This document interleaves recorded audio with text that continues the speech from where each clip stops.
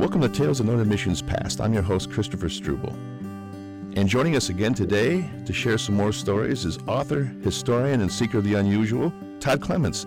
Todd also owns Haunts of Mackinac. So in our last episode, Todd, you shared some great stories with us. I'm looking forward to hearing some more. One place I didn't have a chance to ask you about was Stonecliff. You got any stories about Stonecliff? We do have some stories from Stonecliff. Few eyewitness accounts, few stories have been passed down from generation to generation. It's an interesting place, no doubt about it. It's an old, basically manor house cottage that was owned by, it's the Cudahy, but I know I'm saying it probably wrong. But the Stonecliff was, in a nutshell, the Stonecliff mansion / cottage was originally built by the family who had Armour hot dogs. That was part of their family fortune, was the Stonecliff mansion, which was a summer residence. And if you've ever seen it, you'll be surprised it was just a summer cottage. The place is like 12,000 square feet. It's huge. It's just a gigantic manor out in the middle of the woods on Mackinac. Yeah, I've actually stayed there, and the master suite is the one that's supposed to be the most haunted. Stories of a suicide up there, different stories I couldn't quite corroborate, but I've stayed in that master suite in a couple of years actually prior to ever finding out that that's supposed to be one of the hot spots in the manor. That's a beautiful building. It's went under a massive renovation this year also. It's such a great place to stay up there, though. It's kind of off the beaten path. Takes a while to get back and forth to town, but there's definitely a spooky factor when you're walking around in there. And I was the only person staying there that night, and had the whole inn to myself. One of the places that's always fascinated me, and I have a friend here in Petoskey, and she grew up on the island, and her grandmother actually was raised within the fort. They lived in the hospital at the fort. This is going back, quite a ways, 60, 70 years ago.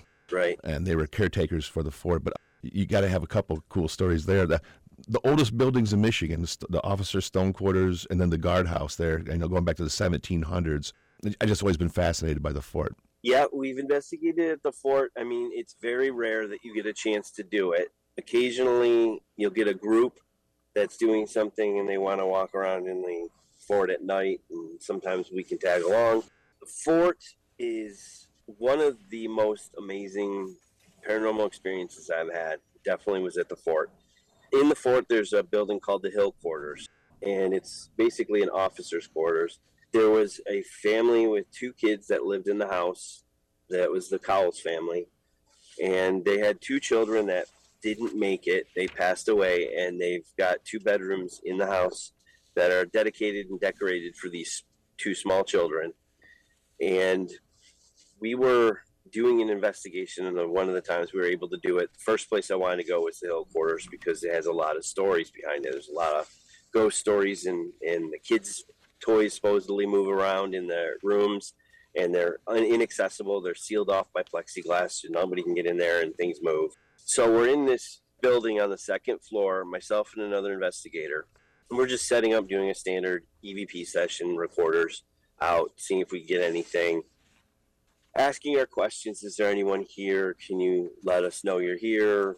Those types of questions. And I'm sitting across from the other investigator. She's sitting four feet away from me.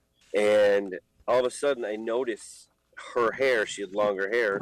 Her hair is going up in the air. And it's not just a hair. It's like somebody pinched a bunch of strands of hair, and we're lifting it up straight above her head.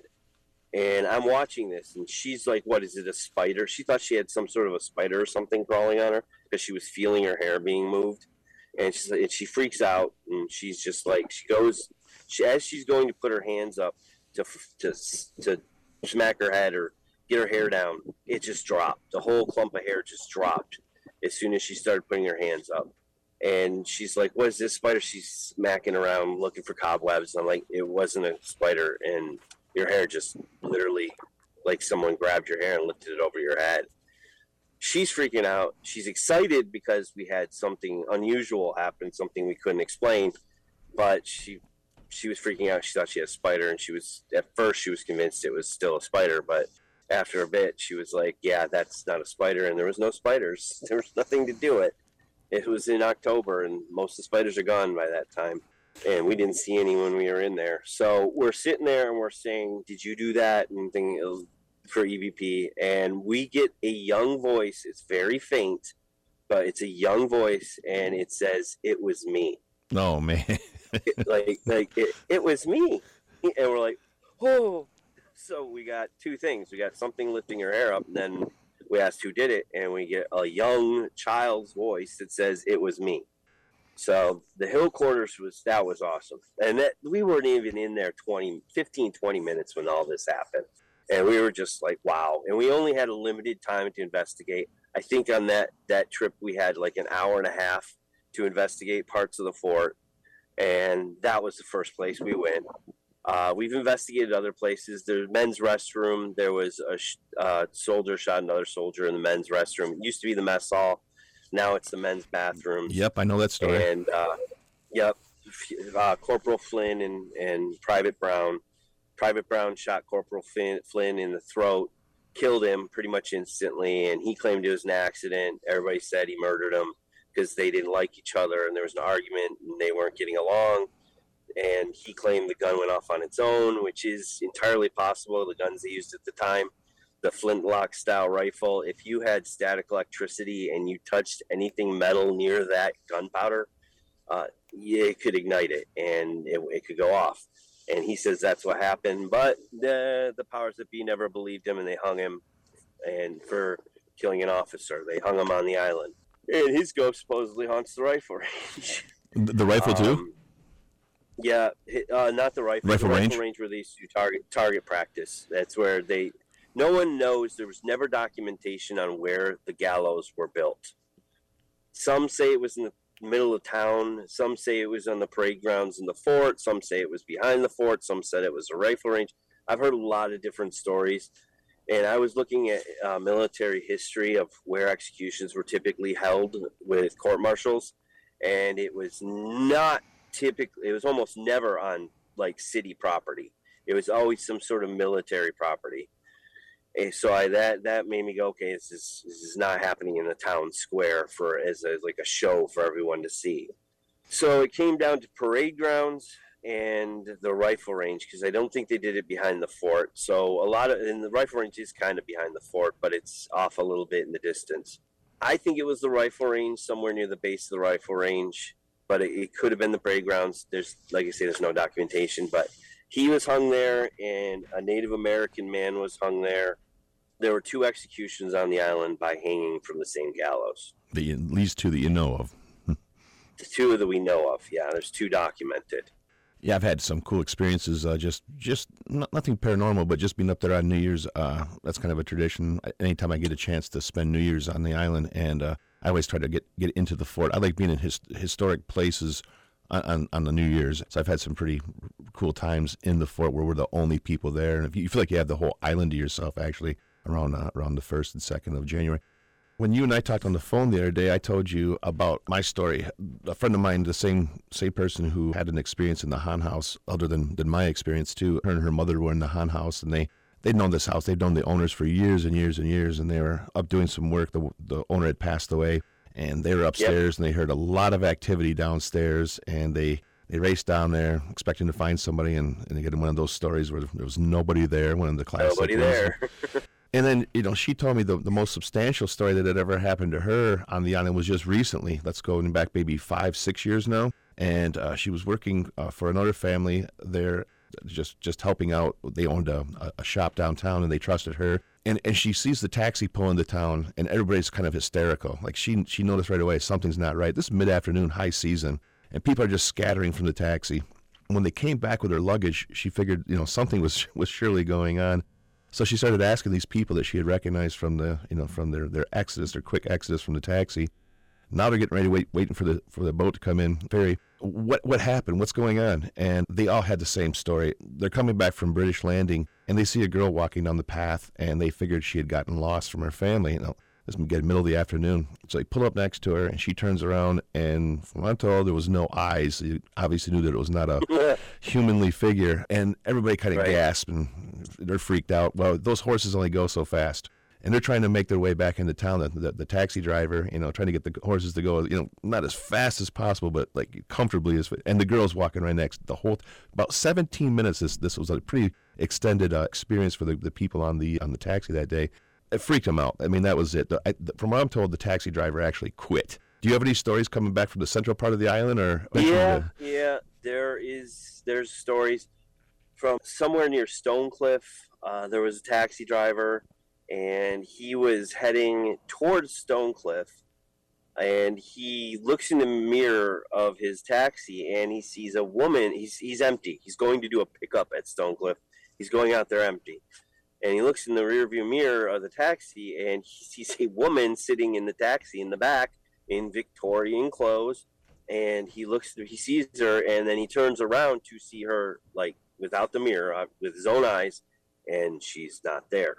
But he said, there's no way that was a mistake. She was sitting there. I can describe her. She was 100%. I thought she was a real person, and she had jumped on the taxi, and I didn't notice. And he turns around. She's not there. There's nobody around anywhere. Nobody running through the woods or running away from the taxi in full Victorian clothes. There was nobody around, and he was just like, yeah. When you heard the story from him, you could see it in his eyes. He saw this happen to him. There's also been stories of soldiers hitching rides on taxis. It's usually away from town, out in the woods, but people will see a soldier on a taxi occasionally. It's usually an empty cab.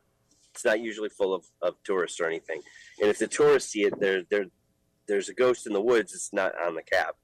So they're just hitchhiking ghosts. Ha! I know the Haunted Mansion Disney has hitchhiking ghosts, but Mackinac tends to, I guess, have our own hitchhiking ghosts on taxi cabs. Yeah, they're not paying that fare either, right? Yeah, they're not paying for it, man. What's your favorite part of the island? Do you have a special place that's kind of like one of your favorite? And it doesn't have to necessarily be paranormal, but my favorite place to go, and I don't do it often because it's a hike and it's dark, is when there's like a full moon or a really bright moon. Arch Rock at night, at the top of Arch Rock, when the moon's shining down on the lake and Arch Rock is all lit up by moonlight. Awesome place to see at night. But you have to go when it's clear skies, obviously. The moon has to be bright, and you just get the glimmer and the shimmering off the water and the light of the rock. It's really beautiful. That is one of my favorite places at night. Yeah. I have a lot of favorite places, but that's one of them. Do you spend a lot of time hiking the woods? Yep. It's funny because when everybody was on lockdown, I started doing hiking. And I started hiking, and then I started hiking more on the island. I don't live on the island in the winter. It's pretty isolated, and I have my family downstate, and we all obviously home. We call Mackinac as a home, but we have home, which is where we actually are from and where we live most of the time. And my home is down in Metro Detroit. And I started hiking. We did some of the Appalachian Trail with my family. We've done a whole lot of different spots. I want to do the whole thing. I don't know if I have what it takes to do the whole thing or the time to do it. But I love to hike on the island because the funny thing about the island is there are things on the island, if you hike and you're really willing to go off into the woods, you're going to see things that tourists don't know about.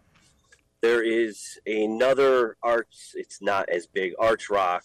It's more of a collapsed cave where the front of the cave is still open. That's out sort of near British Landing. There's a swamp. It's called Croghan's Water. It's a swamp area. It's up past that area, and you can't see it from a trail. We came across it by accident because we were hiking through the raw woods, not trails, and we're like, you can see through. That's a cave. That's a cave that doesn't have another side. It's open on the other side. You can see light through it. And yeah, it was an arch. It was an open arch out in the middle of the woods on the side of a big hill. And there's that. There's supposedly a still from Prohibition buried in a cave somewhere in that area. That's what we were kind of looking for. We were trying to find an area that looked like a cave that could have been filled in that had a still in it from Prohibition. But we haven't found that yet.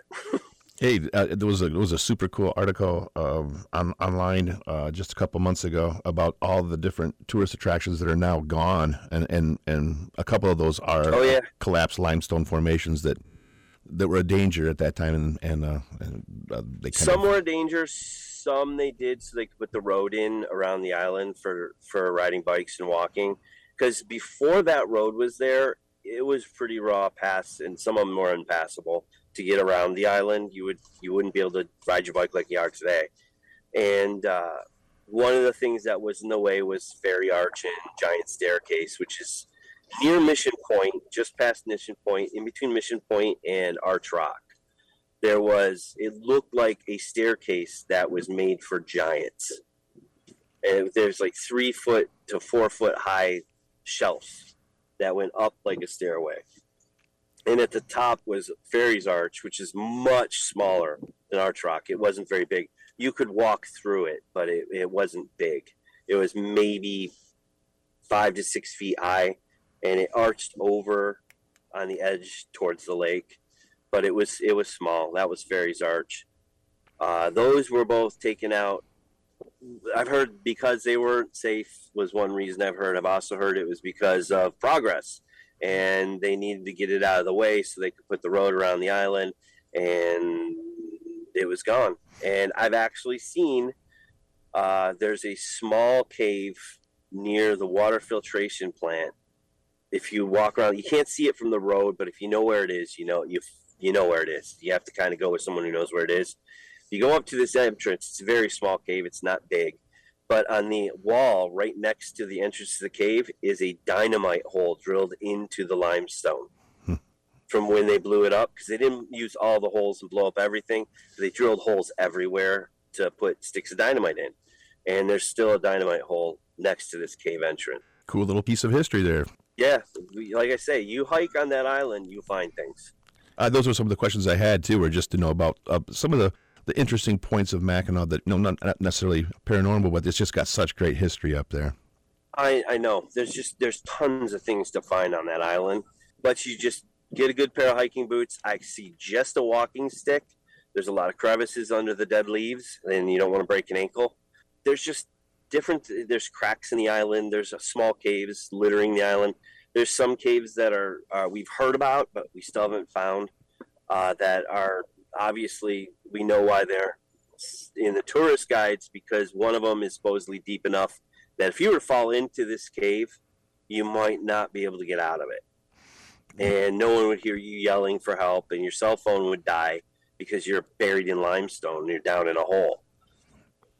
I've been in areas. There's one area we think one of those caves is. We found a few small caves in that area, but your cell phone signal is on one bar if you're lucky. So just imagine if you went into a cave, it's over. You don't have a phone. No, I'm claustrophobic. I'll stay away from those areas there. Yeah. Around Fort Holmes and Fort Holmes and Moreau, right? Different names depending on who held that property. Are those the two?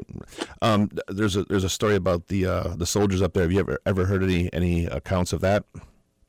Yes, I've talked to several people who've seen soldiers up there that they look like real soldiers. They said they look like real uniformed people, but if you got closer to them, they disappeared. They just in the thin air vanished. They've said they've heard them talking, but they couldn't make out any of the words they were saying. There's 3 of them. One is, they said, is kind of short, and 2 of them are taller, and they're always together. And they're usually within it's mounds of dirt now, but they're always within those mounds in where Fort Holmes is. It used to be Fort George when the British had it. These soldiers just once in a while, it's pretty rare, they're not seen very often, will be roaming around inside those walls. We don't know who they are. We're assuming they're obviously American or British soldiers. No one's been very clear as to the uniform, so we couldn't be sure whether they're British or American. And we did get an EVP, though, one time on an investigation of that fort that was not in English, and we didn't know what it was until we had someone translate it. It was, we're sitting in the fort. This is before they rebuilt all the structures. It was just basically a big empty field in a mound of dirt with a gate. We're sitting in a corner, We're trying to see if we can get anything from anyone, any activity of anything. And we had a guy who's sort of a Native American shaman. He's passed away since this happened, but so he has a satchel around his neck, a little sachet, and it's got like herbs and things. It's a Native American like peace offering type thing. It means he means no harm, basically, is why he wears it. And he takes it off and puts it down next to the audio recorder. When he does this, not long after, we get a response, and it wasn't any of us, and it says Miigwech. And we're like, what is that? And we're like, because nobody said it, but we didn't understand what Miigwech was. Well, when we played it back later that day for him, he goes, oh, that's Ojibwa, and it means thank you, gratitude, right? Like, I appreciate that. And we're assuming that has something to do with him putting that little satchel down. And we got EVP and Ojibwa saying thank you as a peace offering, because we were giving him a peace offering. That's the only time I've ever got an EVP of another language on the island. Yeah, that's kind of an anomaly. It's been English. Yeah. Hey, I can't thank you enough for joining us, Todd. Haunts of Mackinac. I can't encourage people enough to go and join next year. Probably not enough time this year, but join one of your tours next year. They can find you online how?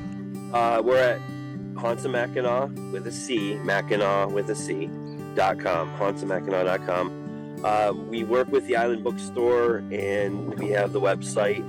And next year we're looking at a piece of property. We're going to have our ticket booth back this year because everything changed on the island. We wound up going full virtual, and we work with the bookstore to sell tickets. We start the tour at the bookstore this year. It may change next year, but we'll make sure we let everybody know if anything changes like that. A special thanks to Todd Clements, historian, author, seeker of the unusual, and owner of Haunts of Mackinac. I'm Christopher Struble, and I've been your host at Tales of Northern Michigan's Past.